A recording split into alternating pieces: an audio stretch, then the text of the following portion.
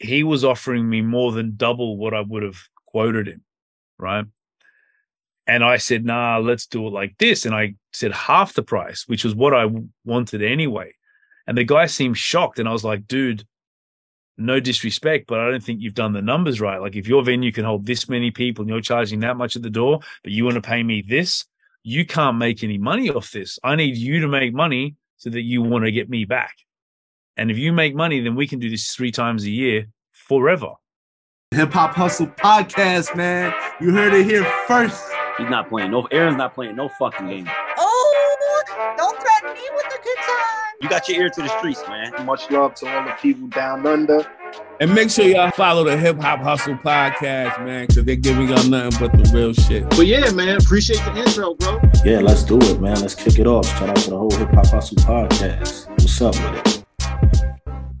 Welcome to the Hip Hop Hustle Podcast. Super excited about this interview. I've got the one and only DJ Nino Brown. And for those of you who aren't aware of DJ Nino Brown, he is one of the amazing Aussie DJs out there in the hip hop R&B scene. Worked with some unbelievable artists. So you've opened and been on stage with Eminem, Jay-Z, Snoop Dogg, Rhianna, Fat Joe, Busta Rhymes. The list goes on and on. You've worked with companies like Nike as well, one of my favorite shoe companies, and also worked with some amazing like Aussie artists as well, Justice Crew, Timo-Matic. So, man, it's pretty amazing the resume that you've built up in terms of, I'm sure when you started you were like just an Aussie kid, just like entering this music game, and now all of a sudden you've got this resume of accomplishments that it's pretty incredible. Yeah, man. Like when I first started, it was back in the days of buying vinyl and carrying crates, and records. People that don't know, records were expensive. Like it'd be like $15 per song, and you needed 2 copies of every song. So that was $30. And then you needed another 2 copies to keep for when you wore out the first 2 copies. So I used to spend a lot of money on records. And to be honest, the only goal I'd really set for myself when I started out DJing and doing a few gigs was I was just excited and hoping I'd be able to afford and pay for my vinyl addiction. Well, so, I think you can more than pay for it now. Yeah, did all right. It's going well. Fingers crossed. Well, it feels like it's only continuing to grow, right? Like you're only getting more momentum. I mean, especially after COVID. COVID, I think, was tough for a lot of artists because, especially for someone like you who has performed with a lot of these people who come and do tours, like it must have been a bit of a challenging period. Yeah. To answer the first part of your question, yeah, everything's still, I think when you love that old saying, when you love what you do, you never work a day in your life. And I love this shit, man. Like, I think that's what a lot of people don't get about me is just like how much love I have for this, every part of it, on stage, off stage, in the studio. And that just, I don't even think of it as like, I'm working hard. I'm just doing what I love. And I'm always trying to elevate for myself, for the scene, for the next generation of DJs, for everybody involved, man. And what you're saying about COVID, yeah, COVID was rough. My heritage is Italian, and most of, especially my father's side, family are in Italy, in southern Italy. So I got a bit of a heads up about COVID, and I feel like in some ways I was a little luckier than most. I was able to sort of like, shut things down a little, getting ready. People thought I was a bit crazy for that 2 weeks before they shut us down. So I was able to move out of my studio because my lease had ended, and I got a few things kind of set up. And for somebody like me, probably like 90% of my income comes from touring and live shows. So like, yeah, when COVID hit, it was rough. But, the government did plenty of things that people got frustrated at, but they did financially help out. And I think Australians were very lucky in that respect. So that kept me afloat. So am super happy that we're all back outside. And for somebody like myself that plays a lot of touring shows around Australia, it's been coming back slowly and steadily, but yeah, it's definitely there. Did it feel weird coming back? Like, because it was like 2 years really of like, the and for those of people who weren't in Australia, like there was a real divide between the states. So like every state had its own rules. Like I was in Victoria, so we had really harsh lockdowns, and so WA had their own rules, and so every state kind of did their own thing. So as an artist, is it weird being back out and kind of seeing how each state has bounced back? It was more weird for me because, I haven't had a day job in like over 20 years of any kind. So to be honest, it was just weird at first not traveling. And everyone likes to be like, yeah, man, I'm doing this and I tour but like, we jokingly call me the touring triple OG, but I'd be interstate 2 or 3 times a week. I'd take 200 flights a year. And, I've got like all this luggage that's kind of pre-packed. So to not travel was weird. And then I started doing things like, when it was open, like going to the local pub and like kind of normal, in my mind, normal people shit. So that was weird. Getting back outside and DJing wasn't too bad. I'm on the radio quite a lot on My FM and Cater in Sydney and a few other stations, My FM in New Zealand. So I was still actively DJing from my temporary studio at the time. I guess when COVID hit in 2020, the first show that I did back outside was with Timomatic and Savage, actually, in Darwin, which was in October of 2020. And that was a little weird because it was sort of like, I'd never not DJed for so long, but it was more like, I guess when you're DJing weekly, when a new song comes in, it just sort of evolves. Where now I had all this music maybe for the last 6 months, and it was kind of like, what are people going to like and what are they going to gravitate to? And it was interesting because to a degree, it was like people were stuck in time. When they hit a club, they kind of wanted to hear the music that they heard last time they'd hit a club. And I felt like unless a record was a smash, like WAP by Cardi B and Megan Thee Stallion was out at the time, that was newish. And that was obviously a smash, right? So that was big, but I remember there wasn't really a lot of new records that were big. So it was a little weird, man. Took a bit of getting used to, and then after that show in October with those guys, and that was epic because Savage, Timomatic, myself, huge club up in Darwin, and then it was like no gigs again, for a few months because Darwin was open. You could go to Darwin, and that's where all the individual state stuff kind of made no sense to somebody like me because I couldn't perform in Melbourne. Melbourne had all their strict rules, and then I couldn't even get to WA. I probably couldn't even get to Brisbane, but all of us could have met in Darwin. So we just couldn't come home. That's the thing. We just couldn't come home. You went, you couldn't get back in. Yeah, that's right. But I mean, like, it is interesting though, because I felt personally like over that period of time, music kind of did stand still for a little bit. I think, even globally, musicians were like, all right, what's the landscape of what we're all dealing with? Like, I know there were COVID raps and like we were all trying to navigate it, and people were dealing with their own kind of versions of lockdowns and restrictions. And it definitely felt like, especially 2020, it was like a real holding period of time. Like when I look back, there's nothing that really super stands out for me in 2020. Maybe it's because I forget, like I was just preoccupied by lockdown, but it also feels like everyone was just trying to survive as opposed to like really bring on the next wave. I mean, there was a lot of music and it was weird. It's like there was a lot, but then there wasn't a lot that stood out, I definitely think the Australian hip hop scene flourished during COVID. I think there was a lot of people with, the creative juices were bubbling. And, I remember sneaking in artists into studios and, there was a bit of that going on. And I definitely feel, it's a super healthy time. It's probably the best time ever of Australian hip hop. And a lot of that came through COVID, like a whole new generation. The overseas stuff, in 2020, I know WAP was huge. And, but you're right. Like it was definitely a weird time, man. Definitely. And I think we were all waiting for a few artists to drop their big albums anyway. Like Drake had his album he was going to drop, and then Kanye, and obviously Kendrick just dropped his album. But like But yeah, it feels weird, like, because I grew up on American hip hop.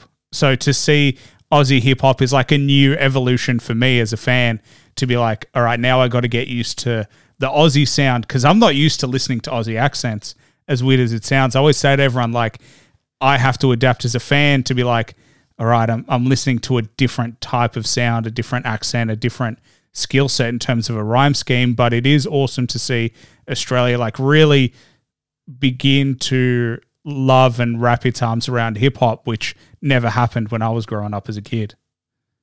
Yeah, and you know, Aussie hip hop has always existed, and I think for a very long time it was there used to be a whole accent debate, and people would get super upset if you sounded American, and then I felt like there were people that were sort of almost exaggerating the Ocker Aussie accent because then they didn't really speak that way. And then, as you know, like Australia is a very multicultural place. Like it just depends who you are and how you sound. You know, like I said, my heritage is Italian. Majority of my friends are either South American or they're definitely not Anglo-Australians, and they don't sound traditionally Australian, but they probably don't sound American either. And so it depends, and people get influenced. And I think for a long time there was a big accent thing going on, and I think the newest generation, the most beautiful part of it is, for a long time, and I saw this when I was starting my career, that people that were releasing music, they wanted the nod from the people that had already released music. Where I think the newer generation, they don't care if you like their music or not. They're like, fuck you, this is us, love us or hate us, you know? And that's how art's supposed to be. So if it's, some kids from Western Sydney that sound a bit like UK drill rappers, that's cool. That's them, you know?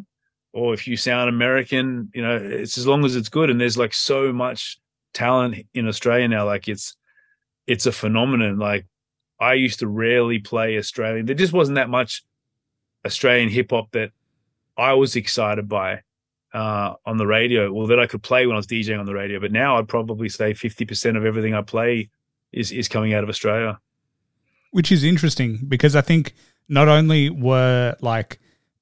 I think they were always doing it, but like you said, I think fans weren't gravitating towards it. There was like a missing link. Oh man, they definitely had fans. It was just, it was a very niche fan base, and there were certain groups that stood out. Like there were groups like the Hilltop Hoods who are megastars, Yeah, Bliss and SO. Yeah, in 2019, the Hoods, I think, probably had the biggest all-Australian hip-hop tour of all time.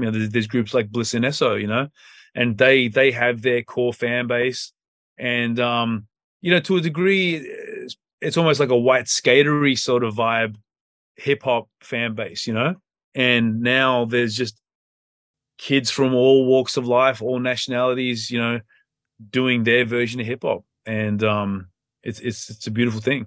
Do you think now that there's a difference between we're starting to see Aussies do well overseas? Like I think that's what I've started to notice is like Aussies are now going overseas and actually selling shows and tours, and we're seeing like a lot more of that man. Type. Yeah, and even things like let's use 1-4 as an example. They were obviously influenced by a UK drill, right? But there are artists in the UK, drill artists, that are like giving 1-4 their props, and they're dope, And like, I think that's the thing. And I think technology has definitely played a part of it too. But the music coming out of Australia looks, music video wise and sounds sonically as good as anything in the world, And you're right. I mean, we got Kid Laroi as an example. Kid Laroi's, he's huge. He's a worldwide phenomenon now, and even groups like Bliss and SO, they've got an international fan base. They tour in North America. They tour through Europe, Manu Crooks has toured through Europe. So yeah, man, it's exciting, Isn't it interesting though that like hip hop artists have quite large and fanatic fan bases in Europe? Like it's always fascinated me that, and I've spoken to other people and they're like, some of them don't even speak the language, but it's like this feeling and there's the sound that they can just love. Like their English is not their first language, and they can kind of like mimic the sounds, but they may not necessarily understand, but still they're encapsulated by it. It's a phenomenon. I've done a couple of runs through the UK, and I went out to Switzerland once, and I DJ'd for an artist, and I got to experience that firsthand, and it's crazy. And even I sort of pre-COVID, especially, I'd hit Asia once every year or two, and do some shows out there, like Thailand, Indonesia, and same thing. English is people's first language, but they love hip hop and the whole vibe, and so it's a phenomenon. But Europe, like if you talk to any, especially American rappers, and Europe really loves, real hip hop, 90s hip hop, lyric driven hip hop, and like you said, it's interesting. Excuse me, especially if they don't speak the language, but man, it's a wild world. It kind of reminds me, because I think the trap kind of sound reminded me that the voice was like an instrument, because lyrics weren't necessarily the driving factor of what they were doing. But now that I can listen to, now that I like trap music, I love that people are doing different things and people are doing things with their voices. It makes more sense to me that even though you don't understand the language, the sound of the voice is still pleasant to the ear because it works with the beat. There's a cadence to it. Like, I think that makes more sense now. And I think that's a part of hip hop that the more you listen to, the more you appreciate. Like, there are some artists that I just can't get behind purely because their voice doesn't hit me the right way. And then there are other artists that I'm absolutely obsessed with because their voice is unique, or it's deeper than usual, or it's more high pitched. Like Lil Wayne is one of those people who's got such a unique voice that he's on a record as soon as he starts going. So, like, I think the voice is such an important part that sometimes we forget about. Definitely, man. 100%. Well, I mean, for you, like, because I went to go see Eminem in the 2019 Rapture. Were you there for the Sydney shows, or did you also? Actually, no. I saw you went to the Melbourne show as well. So you were there for the 86,000. I did the whole run. Yeah. Yep. How was that experience? It was insane. I didn't get as much footage as I would have liked because they were very strict about cameras and whatnot backstage. Eminem's very private. Everyone always asks. I did not get to meet Eminem. He's a pretty reclusive guy, but the whole experience was insane. And what was really cool on that run was, a couple of interesting facts. Like, no one city had enough sound gear, so there was a day break between every show, because at the end of the show they'd break down the whole arena and basically ship it to the next place. So I think the run was something like, it was like Wednesday Brisbane, Friday Sydney. And I remember being there, and at the end of the night, people would be leaving and they'd start taking the shit apart, and there'd be semi-trailers, and they'd build the backstage area and the stage exactly the same in each city. So it was wild. It was like you get to another city, but you knew exactly where to go because everything was the same, That's crazy. But yeah, apparently that Melbourne show broke a record, and they told me it was the biggest concert in the Southern Hemisphere of all time, which sounds kind of crazy because I feel like I've seen these things in South America where there's like hundreds of thousands of people, but they might be a festival and not a concert. But look, it was insane, man. And I went out and watched, some of the show. I've got some footage from the audience side of it.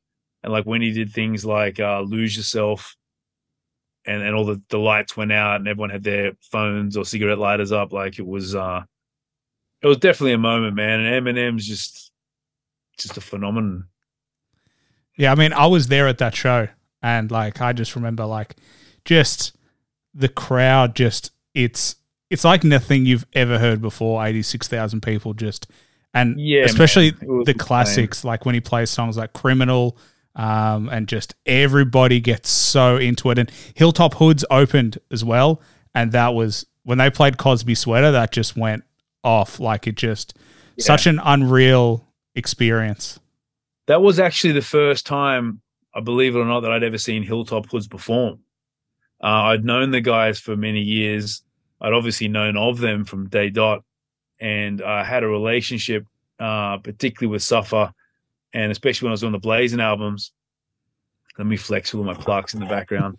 But when I was on the Blazing albums, they'd send me drops and freestyles and different things. But we never really got to hang out. And when I saw them perform, I realized why they are the success that they are, because their show it's super tight. And like everything, when people are succeeding, people like to hate on them. People always talk shit about the Hilltop Hoods. And I just always say to them, I go, listen, man, those guys, they will outperform anybody, And luckily enough for me, they loved what I did warming up for them. And they invited me to go out on the Great Expanse tour later that year. Excuse me. So that was incredible. But yeah, Eminem, Melbourne, the 87,000 people, and with COVID and everything COVID related, there was a period, and I don't want to say I was depressed, because it wasn't like I was suffering depression, but there were times I guess I'd reflect and maybe be sad, thinking, fuck, I may never get to do that again. And or we may never be able to experience that as fans, that really might have been the biggest thing that we'll see for a long while. But yeah, that was just, it was a phenomenon, man. They gave us North Face bags as tour gifts with the Eminem tour shit embroidered on it. It is so dope. I've never used it. I figure if I use it, someone's going to steal it anyway at the airport. But yeah, well, I would never use it. There's no chance. I would just keep it. It would be my own, just for my own type of to be this is what I did, and for your kids, grandkids, family, just to be hey, check it out. Especially because Eminem will go down as one of the greatest artists of our generation. And it's just amazing to be a part of it and to witness something like that. Yeah, I don't know. It would feel surreal to be, part of what made that show so amazing. It was a thing, man. And I've done a lot of tours and a lot of concerts, and Eminem came out in 2015, and a guy named M Phases, who's a super talented producer who's done records for Eminem, he got the gig to DJ on that tour. I know it came down between him and I was so upset, and not mad or hating on M Phases, because he produced a record for Eminem. What the fuck? That's huge. It's insane. You know what I mean? So, but in my mind, I'm the DJ. I will tear that shit down. And I remember, being in my feelings about it. And it's not like Eminem tours every year or two. So I didn't think Eminem may come back. And if he did, it may be at a stage. Because with any of these sort of shows, you've got to be at a point of your career where you're the right person for the job. I'm a big believer in that. And I thought to myself, yeah, he may not come back in 10 years. And in 10 years, I may not be the right guy for that show. So when he came back and I got the call, I was excited, and yeah, it was definitely a moment for me, definitely a career highlight. Because which tour was that? Because he'd had the tour with Lil Wayne, and then he came back with Kendrick, Cole. It was the Kendrick and Cole one, and Action Bronson. That would have been sick, because I went to that show as well. That was like a hip hop festival. That was crazy. Yeah, 360 opened as well. That was insane. I was like, M Phases, I love you, bro, but I was so jealous. I was like, fuck. But that's what life does sometimes. But yeah, it worked out in the end, man. So I was super happy to tick that off my bucket list. 100%. Well, it actually reminded me, because you've worked with Nike, and I'm always like, oh, tell me about Nike sneakers, because I'm obsessed with Air Force Ones and Jordans and shit like that. But what did you do with Nike? They did. I'm trying to think when it was. It might have been 10 years back, but it was one of the anniversaries of the Air Force One. I think it might have been the 20. Because what's it now? 35. So it might have been the 25th. Yeah, I think so. Around that. Yeah, and I'd done various things for Nike. I played some of their events and had a relationship, and they gift artists things sometimes, and I used to get blessed with some stuff from time to time, which was always super dope. And then, yeah, they did this massive, super cool party. It wasn't massive, it was a big party. I remember they had these super giant Air Force Ones you could stand in. I've got to dig up the photos, but they got my sneaker collection for that. So that was cool. I don't think I DJ'd at the event, or maybe I did. I think I also DJ'd at the event too. But that was cool. That was super cool. I got to ask, so you collect sneakers? Yeah, I'm a low-key collector. I wear my joints though. I can't wear mine. I buy shoes and I just can't wear them. Like, I like to, yeah, man, I definitely like to wear my shoes. There's some I won't wear in clubs, but I definitely like to wear my sneakers. And if you don't wear them, the soles break off anyway. Well, the thing is, I think I'm keeping mine for like special occasion sneakers. So like maybe when I do that, but then there's never a special occasion good enough. So I just learned you just got to start wearing them, you know? Yeah, I don't know. There's just something. Everyone asks me, like my family always is like, "Are you going to wear this pair?" And I'm like, I don't think so. Maybe I'll just hold on to them. No, I wear them, but I'm super like, people come near me, I just kind of casually just put a hand to keep them from, I'm very good at, I can get in and out of a club without messing my shoes up. Do you have a favorite pair? Not really. I like a lot of Jordan 3s, Jordan 4s and 5s. I've only got one pair of Yeezys, I don't even know the name of them, the dad shoe kind of ones. Yeah. But I just like cool sneakers, bro. I just love, always has been a thing. They say you're into sneakers when the first thing you decide is which shoes you're going to wear before the rest. And the rest you choose is just based on the shoes you want to wear. Yeah. Well, I just got this thing called like a kicks case. I can carry like 4 pairs of sneakers in it. So I take that with me when I'm traveling. I was in Perth a week or 2 back, and I got off the plane super tired, and I left it on there. And I went to the Qantas lounge, made a coffee. I was chilling. I was on the phone with my friend, and I was just like, fuck. I raced back, and I saw the stewardess walking off with his bag over her shoulder. I was like, that's mine. Yeah, please don't take those. Now I'm like connecting it to my backpack, so I can't forget it. I do love hearing what rappers do with their sneakers, though. I remember hearing a Fat Joe story where like he bought 2 pairs of the same sneakers, and he wore them. He wore them when they came out, and then he'd wait another 12 months or 2 years, and then he'd rock them again. Everyone would be like, "Where the fuck did you get those?" But he was just sitting on the sneakers for 2 years just so that he could rock them, and no one else had the shoe. Yeah, I've done something sort of similar where I've bought a pair of sneakers. I got these gray Air Force One mids with a white swoosh and like a white sole, which I loved. And I remember buying them, and then I must have been somewhere else, and I saw them, and I was like, I forgot I had them. And so I bought them twice. So then I had one pair that I could sort of wear around regular and one pair for special occasions, I don't lick the soles the way Fat Joe does, though. Like, I don't care if it's new or not. That's his thing. Yeah.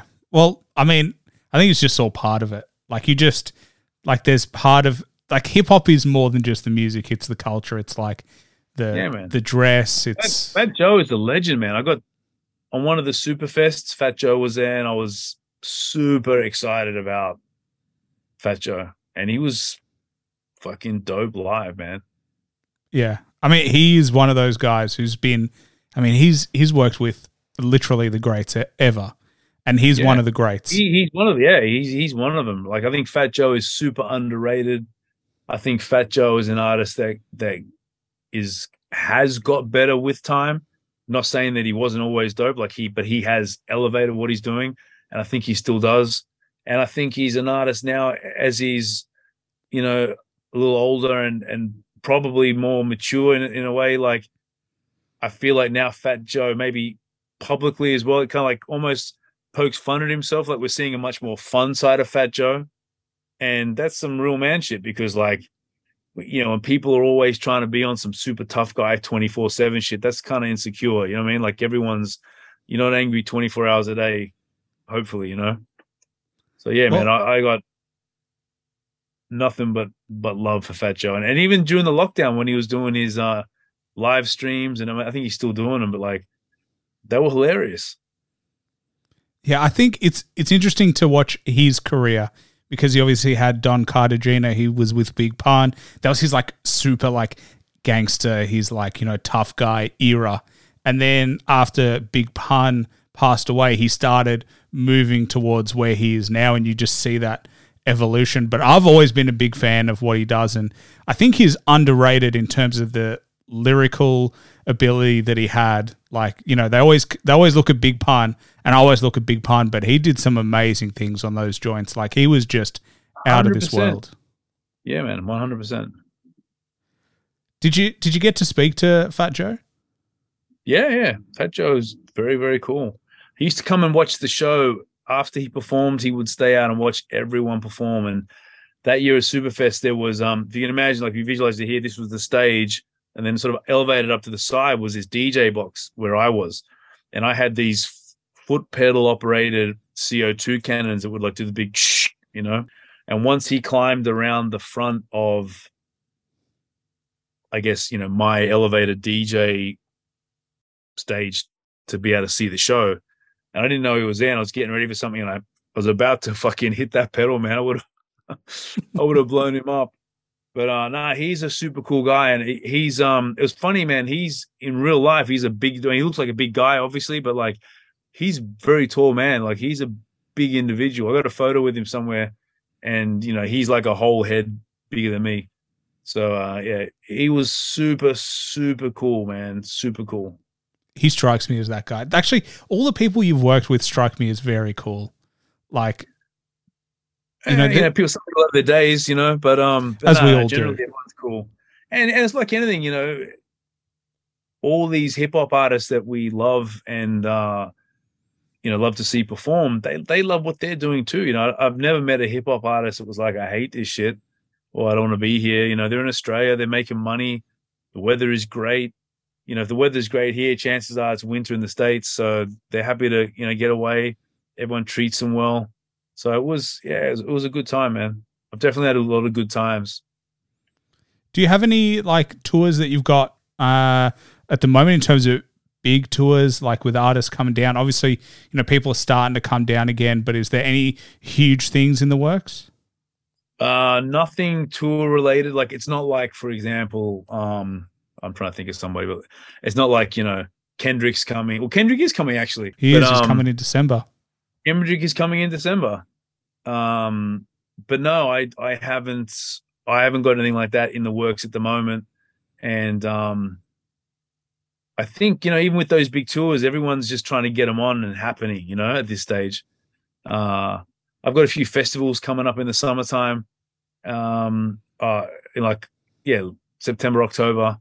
And look, things are good, man. It's when you're a touring artist, especially coming out of COVID, it was a little slow coming back because all the clubs are suddenly chock-a-block. So the venues themselves don't really need to get extra entertainment, and they're all trying to cut their costs because they've had no business for a couple of years themselves, you know. So it is what it is, but it's definitely coming back strong now.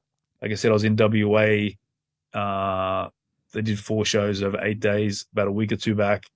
This weekend, I'm playing Thursday at the Ivy in Sydney, Friday in Darwin, and Saturday in Melbourne. So it's getting back to being heavy. Touring Triple D is back. Yeah. How do you negotiate deals like that? Is that like a tour that you're working on and figuring out the venue, or like, do you have deals in place? Like, how does it work? I've always wondered how it works for like a touring artist who does so many shows, how you decide and how you negotiate those deals. Yeah, well, I've got a booking agent. You know, I'm with Lucky Entertainment, and they're amazing. And I've been in this business a long time, and so I know most of the people pretty well, and sort of have deals in place. It's like anything, you know. If someone calls you and they say, "Hey, we want you to come here," you might be like, "Cool, the fee is X," and then you need to get me there, you know. So if you want me to play on the moon for New Year's Eve, you know, I'm going to tell you a price, and you're going to get me to the moon. And then, you know, if I'm going to be in space for 2 weeks and there's 2 weeks of other shows I can't do, I'm going to factor that into my price. And, you know, people are there to do business. It's pretty chill. Because it's always interesting. Like, I always find it interesting, the business aspect to the music industry. Because we all make art at the end of the day, but we also need to get paid. And like you said, you were talking about the Eminem show. they need to take the set apart, they need to bring it to the next city. So like all those people that are doing those jobs also need to get paid. So it's like a really complicated type of moving mechanism that's always in the back of the scenes. And as fans, sometimes, like I know personally, I forget that even has to happen. Oh yeah, and like, you know, I'm sure the tickets, from what I understand, the Eminem tickets may have all been around the $200 mark for the cheapest one, and you know, 87,000 people at $200 is a lot of money. But like you said, you got to pay Eminem, you got to fly Eminem, you got to fly his manager. He had an orchestra or something, like he had an incredible amount of people on stage. I wouldn't be surprised if hypothetically there could have been easily 100, 150 people with Eminem traveling. And then there's the stage. And so, you know, all that money goes somewhere. But yeah, man, it's a beautiful business. And my only advice to people, especially, you know, is you want to get the business done before you do the show or make the music. Because, you know, especially for me, if you're flying me to Brisbane or to DJ at your birthday or at a club or something, I can't come and talk to you about the money after I've finished, because you've already got what you want, you know? So everything's done beforehand, you know, money's exchanged and all that sort of business, and everyone's happy. And the good thing then is all the business is out of the way and you can just enjoy the show, you know? Yeah. I think that's what a lot of people forget sometimes, is like just the basics. Like, I mean, I like to listen to comedians and their kind of podcasts, and it's so interesting because they may agree on a price, and then the people who run the stores or whatever, the places where you do the show, they'll go, hey, that wasn't a good set, or we didn't sell out, so we won't pay you as much as we agreed to pay you. And I just hear those stories. I'm like, fuck, I'm so glad that type of scenario really shouldn't happen. But like, it's just so weird to hear stuff like that. Yeah, look, and there's different ways to handle things. Like, you can, like, if you've got a club, right, and imagine it's, I don't know, it can hold 2,000 people, and you're flying me up, and we've agreed on a fee. Now, I don't know, like if something happened, touch wood, I don't know, something bad happened, and no one came, right? You know, you may have already paid me. Do you know what I mean? But if you're a good guy and something bad happened and I want to do good long-term future business with you, I would probably say, listen, bro, I got this date free in 6 weeks. Let's do it again and come back and do it for you, you know? So I think sometimes there's two sides to every coin. Do you know what I mean? And so, you know, if I've never had it, I've heard of DJs that haven't done a great show and have given someone part of their money back or something like that, you know, but I've definitely, you know, I've had experiences where, I don't know, you might be somewhere in a city and something, like I said, something happens in town and people just don't come out. And you know, that will guarantee you future work. You'll work with that guy for 10 or 15 years, you know? Where if you're just like, well, hey, that ain't my fault that a telegraph pole crashed into a car out the front of the club and no one could get in, like, fuck you, pay me. They'll pay you, but they'll never book you again. So, you know, sometimes it's worth, you got to work. My belief is you got to work with people, you know? Well, yeah. Like, I think 50 Cent said something very similar.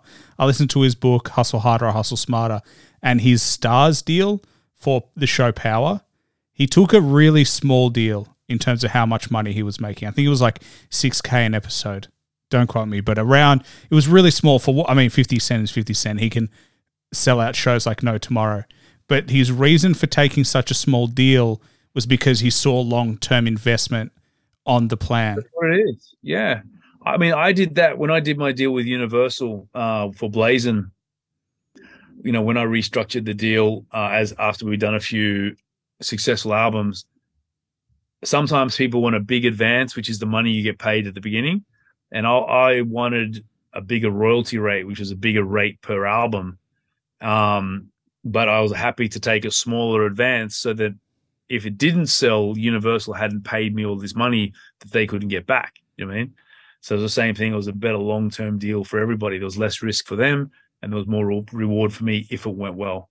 So I'm all about that. Like, and I'm all about, you know, under promising and over delivering, you know, And people got to make money. Like, I've had people ring me who I've never dealt with before, let's say, and I've got certain minimum rates I'll do places.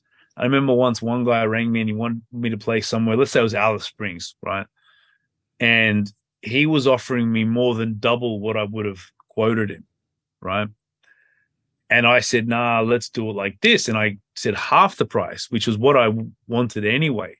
And the guy seemed shocked. And I was like, dude, no disrespect, but I don't think you've done the numbers right. Like, if your venue can hold this many people and you're charging that much at the door, but you want to pay me this, you can't make any money off this. I need you to make money so that you want to get me back.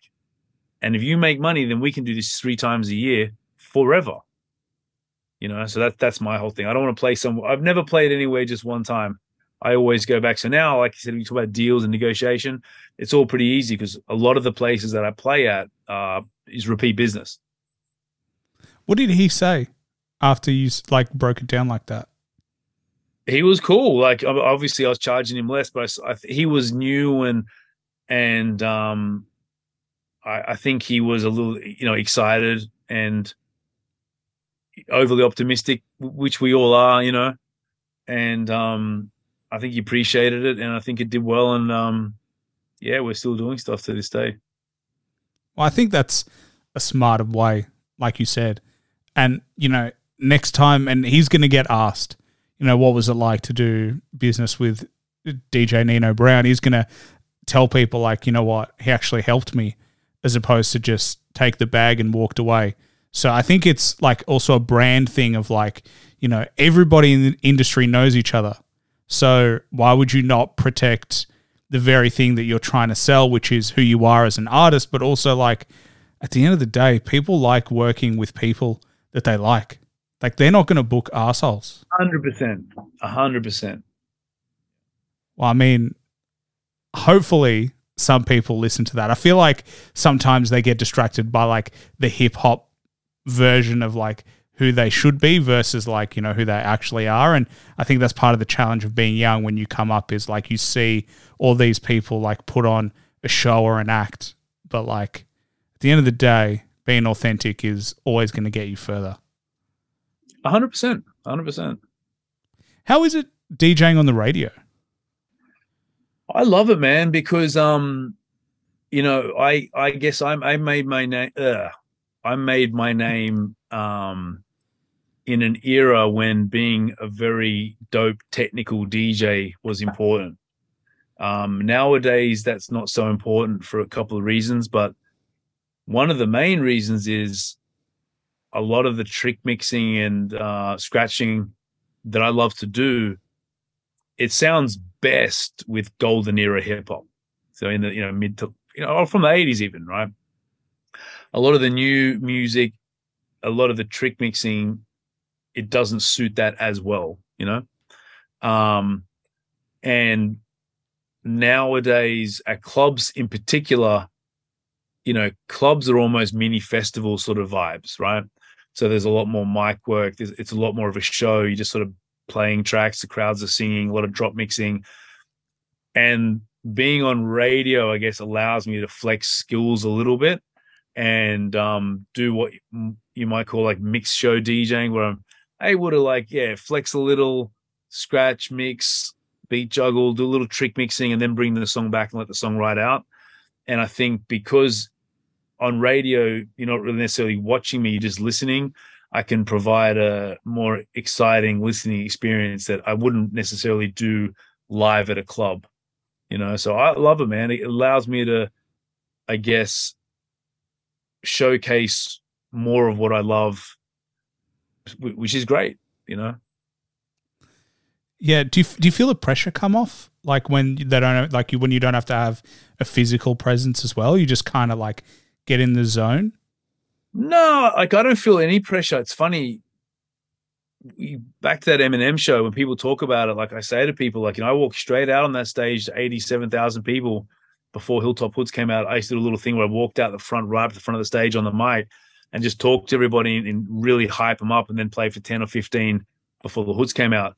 And I got no anxiety, or I've been doing this a long time. I love it. If anything, it makes what I do better. if I think people are watching me, it actually makes me perform better. So they're both cool. Like I sort of like it. I can come in my pajamas and just knock out a radio mix. Like this is my studio in Sydney, so I've got all my, I've got my turntables over here, record, everything's here, all the stuff. So I just come in here and get it done, man. It's so weird because I said to my friends recently that like when I was at uni and when I was at school, I always liked presenting.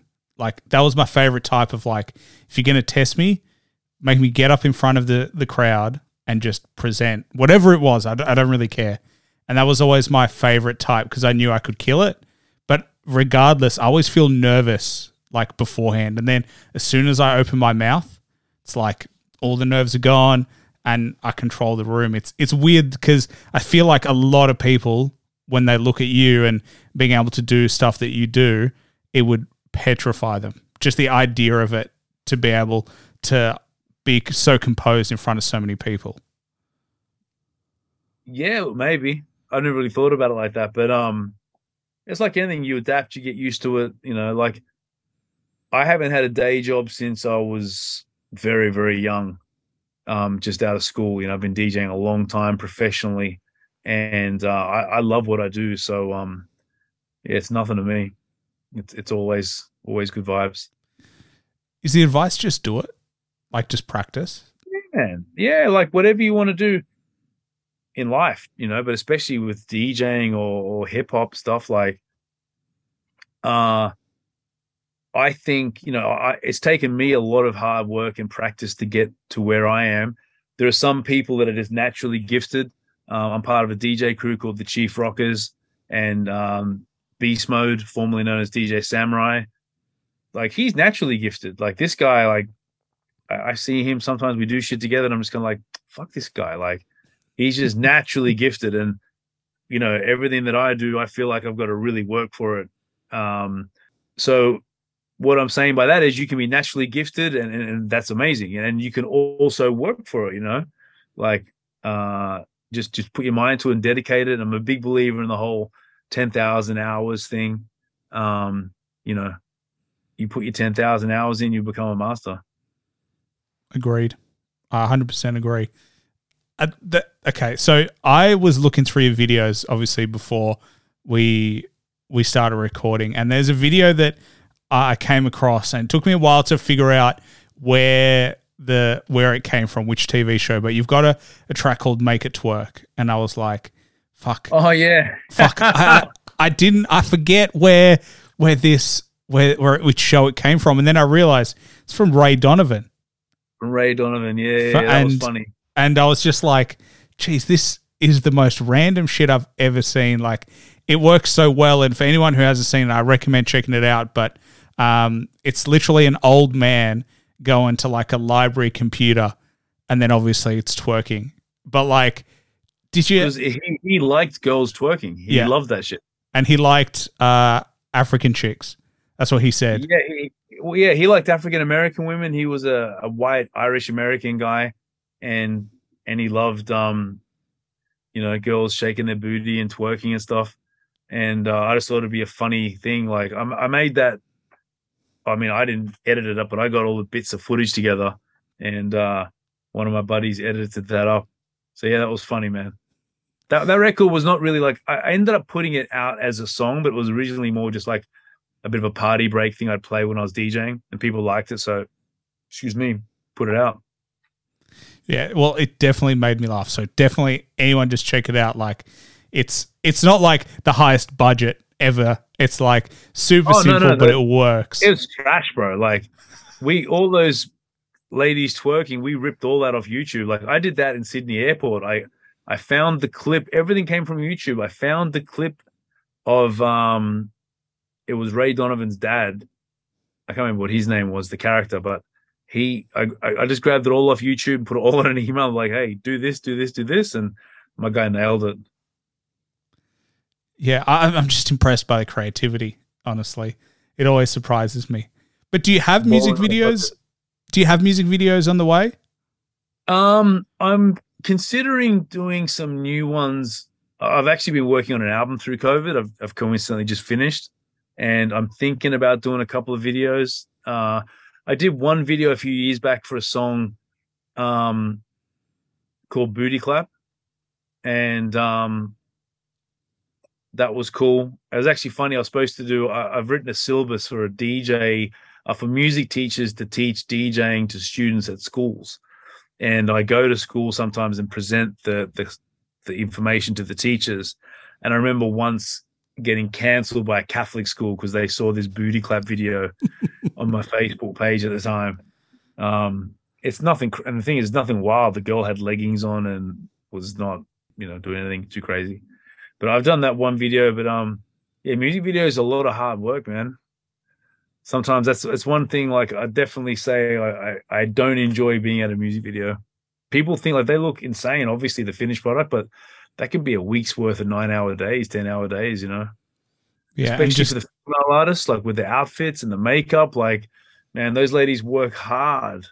People don't know, man. Yeah, they All I do. gotta do is shave.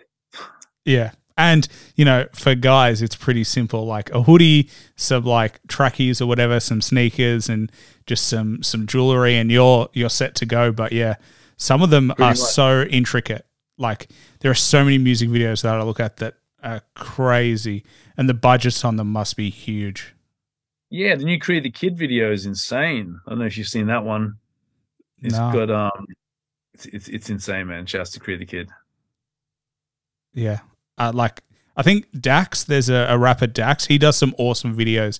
He does like freestyles and stuff, and he's also look like so much budget. Like, I'm just always impressed by the artistry of them being able to like have this vision put together. Obviously, we talked about Eminem, but Eminem's done some awesome videos. Like, all the big artists do some great videos. There's just like this level of artistry that they seem to tap in visually as well as like sonically. 100%, man. Well, talk to me about your coming year. So, like, obviously, we're about halfway through the year. We're kind of like, on the way out of COVID. I mean, we're starting to talk about like monkeypox or whatever the fuck we're talking about now.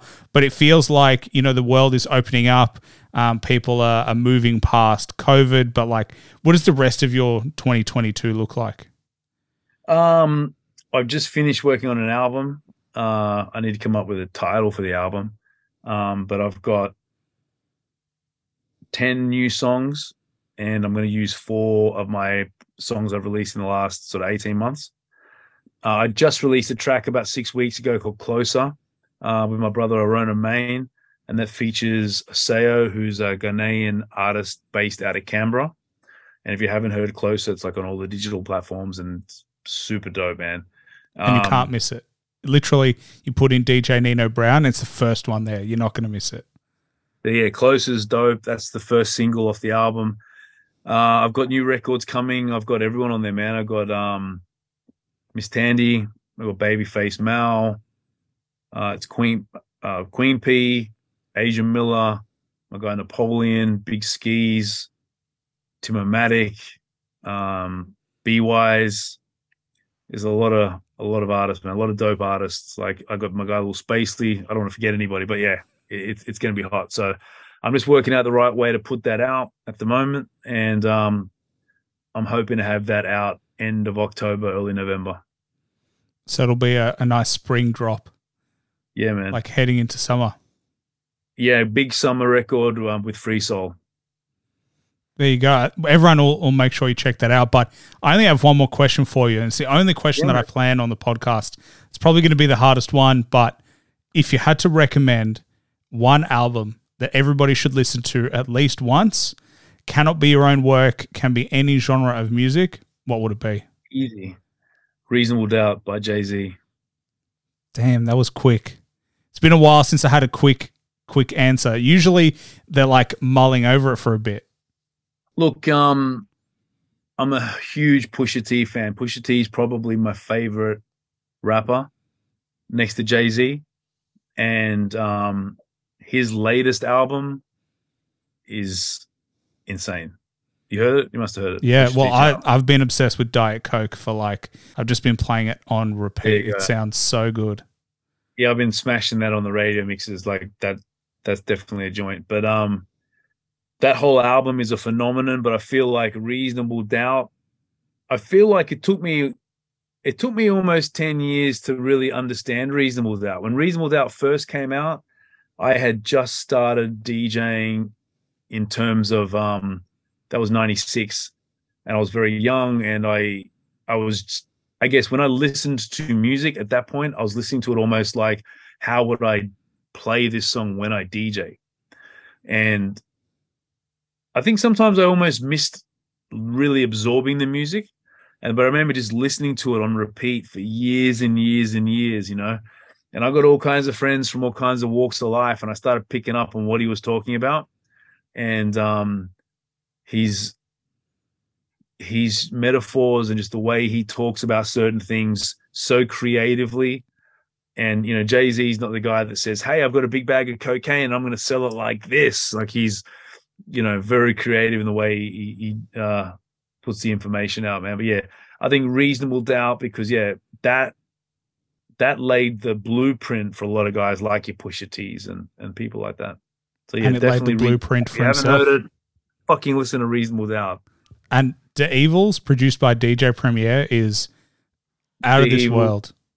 Yeah. Yeah. I can remember most of the lyrics. He's like, you know, he started feeding the pennies till the shit started to make sense, and all those double meanings, you know. Because everyone talks about, you know, the blueprint as one of the best, but I agree with you personally. I think Reasonable Doubt is my favorite Jay-Z album. Like, there's just something so raw and real about it that I've always kind of been encapsulated by. I think, I mean, look, we could have a whole podcast talking about the best Jay-Z album, but look, the blueprint is definitely up there, and I wouldn't even say Reasonable Doubt is definitely the best Jay-Z album necessarily, but like Jay-Z says, he spent 27 years of his life living, and then he made Reasonable Doubt. And there was just so much in that album. And I think what he did do in that album that maybe he's never done to that level since is just all the metaphors and the things that he's talking about. And I think you need to live life a little bit to truly understand it, you know. And I guess 10 years after it was out, my career was definitely in full swing. And I remember at the time I had the latest Audi A4. It was like an $80,000 car. I remember like driving in this car and just listening to Reasonable Doubt and just things he was talking about. And, you know, I had a little bit of money at that stage. So it was starting to resonate in ways that it hadn't before, you know? Yeah. I mean, it's weird because I've spoken about Jay-Z before, but he's definitely one of those people, and it's tough because he's had such a long career, but he seems to adapt really well to where he's at in life. Like, he's not one of those artists who gets lost in the past. Like, he seems to the music he puts out represents who he is at that time. And I think that's one of the reasons he's so amazing, is because he doesn't get lost in like who he was. He just is who he is currently. For sure. And even on Reasonable Doubt, he was a troubled soul where he knew he was selling drugs and it was hurting people and making his community sick and unwell. And I feel like even everything he's doing now, it's sort of his way of making it right, you know, in a lot of ways. But yeah, he's deep, man. Like, I'll tell you a Jay-Z story. So I was DJing for a New Zealand group called Smash Proof. And there were three rappers from New Zealand, and they were on, it was this Rock the Block tour, which was Jay-Z, Rhianna, and Neo. And it was in the contract that and it's quite a standard thing, but you know, usually the support groups have got to leave the backstage area once you performed. And people are always like, why would you do that? But you know, backstage is for where you get ready for the show before and after. So once you're done and you come back to your room and you get ready, you get the fuck out, you know. And Jay-Z was there, Beyonce was there. They weren't married, so she was his girlfriend. And it wasn't really public. Like, it wasn't like she was on stage performing. She was just there as his girl, you know. So they want to be able to walk around unbothered by people, you know. They want fucking Nino Brown saying, "Can we get a photo?" You know what I mean? anyway, and I wanted to meet Jay like so bad. And I remember, and Smash Proof with like some young guys, and they were kind of wild guys, man. They were some wild boys at the time. And I remember I used to stand in the doorway of the dressing room and wait for Jay. Jay had to walk past when he came in, and I would just fucking stand there, like I was supposed to be there. And I used to always, when I saw him coming down the hall, I would always like lean back and be like, shut the fuck up, Jay's coming, And I just sort of stand in the doorway, and he would always walk past and like give me a fist bump. And it was just fucking so cool, man. And you never washed your hand again. No, I can still smell him. Pause. No, he was awesome, man. And shouts to DJ Green Lantern. He was DJing for Jay on that tour. And I'd met and toured with Green Lantern before, so we were always chopping it up, and he was super cool. And it was cool. And because we acted so cool, no one ever kicked us out. And I had a few funny things. Like I remember once being kind of like side of the stage, and I remember someone bumped me, and I looked, and it was like, Beyonce would be standing there, and people were always like, did you take a photo? Or did you talk to them? But like, it's not the right time. You know what I mean? They're hanging out watching the show. So, they'd say hello. Like, it's funny. Like, she's like super nice, man. She said hello to everybody. And like, also you're working in as well. Like, it's not like you're there as like a fan who just bumped into them. Like you're still there doing a job. Professionally, yeah. But yeah, those people are just like super nice to everybody. Like she was just gave off a great energy, very nice. I mean, I never said more than 3 or 4 words to her, but like she was super cool. But yeah, it was chill and a phenomenal experience, man. But I love Jay-Z. Like that guy is just, he's incredible. Like he's just so fucking cool, man, on every level. And everyone have their names on their dressing rooms, and he would just have like the Batman thing one day or Superman the next day. It was just like always some super cool shit every day, man. But yeah, he's a living legend. Well, I cannot agree more, and I think that's an awesome way to wrap up the show. But another legend came on the show, DJ Nino Brown, and as we said, stay tuned for his album dropping in October or November. But in the meantime, check him out on Spotify, check him out on iTunes, check him out on IG as well. Super amazing guy, and as he said, he's doing lots of tours around Australia. So if you want to jump on those tours, make sure you buy tickets and make sure you support. I'll be at a city near you, and shout out to the crew, the Chief Rockers. And everybody, Beast Mode, Nike, Kimani, Mix King, Mo, ID, my guy Bass Cadet, and of course Black Goat. And yeah, man, shout out to everybody, Mix King. But yeah, man, thank you for having me on your platform. And yeah, check out the music, DJ_Nino Brown on IG. I don't do the TikTok dances too much, man. That's not my thing, but it's all love. That's all right. We'll throw some promos on TikTok through the Hip Hop Hustle. Anyway, short clips of this. But as I said, appreciate you on the appreciate. I can't speak. You couldn't speak earlier in the show. I appreciate you coming on the show. It takes me 3 attempts sometimes. Brother. But once the album drops, I'll come back and we'll chop it up. You can give me some reviews. 100%. We can do it in person. I got the studio ready to go. So yeah, I'm looking forward to it. Awesome, man. Take care. Thanks for listening to the show. Please like and subscribe, and follow me on Instagram at @the_hip hop hustle for upcoming podcast news. Also, don't forget to check out my Patreon under Hip Hop Hustle for exclusive content and to help support the show. Bye for now.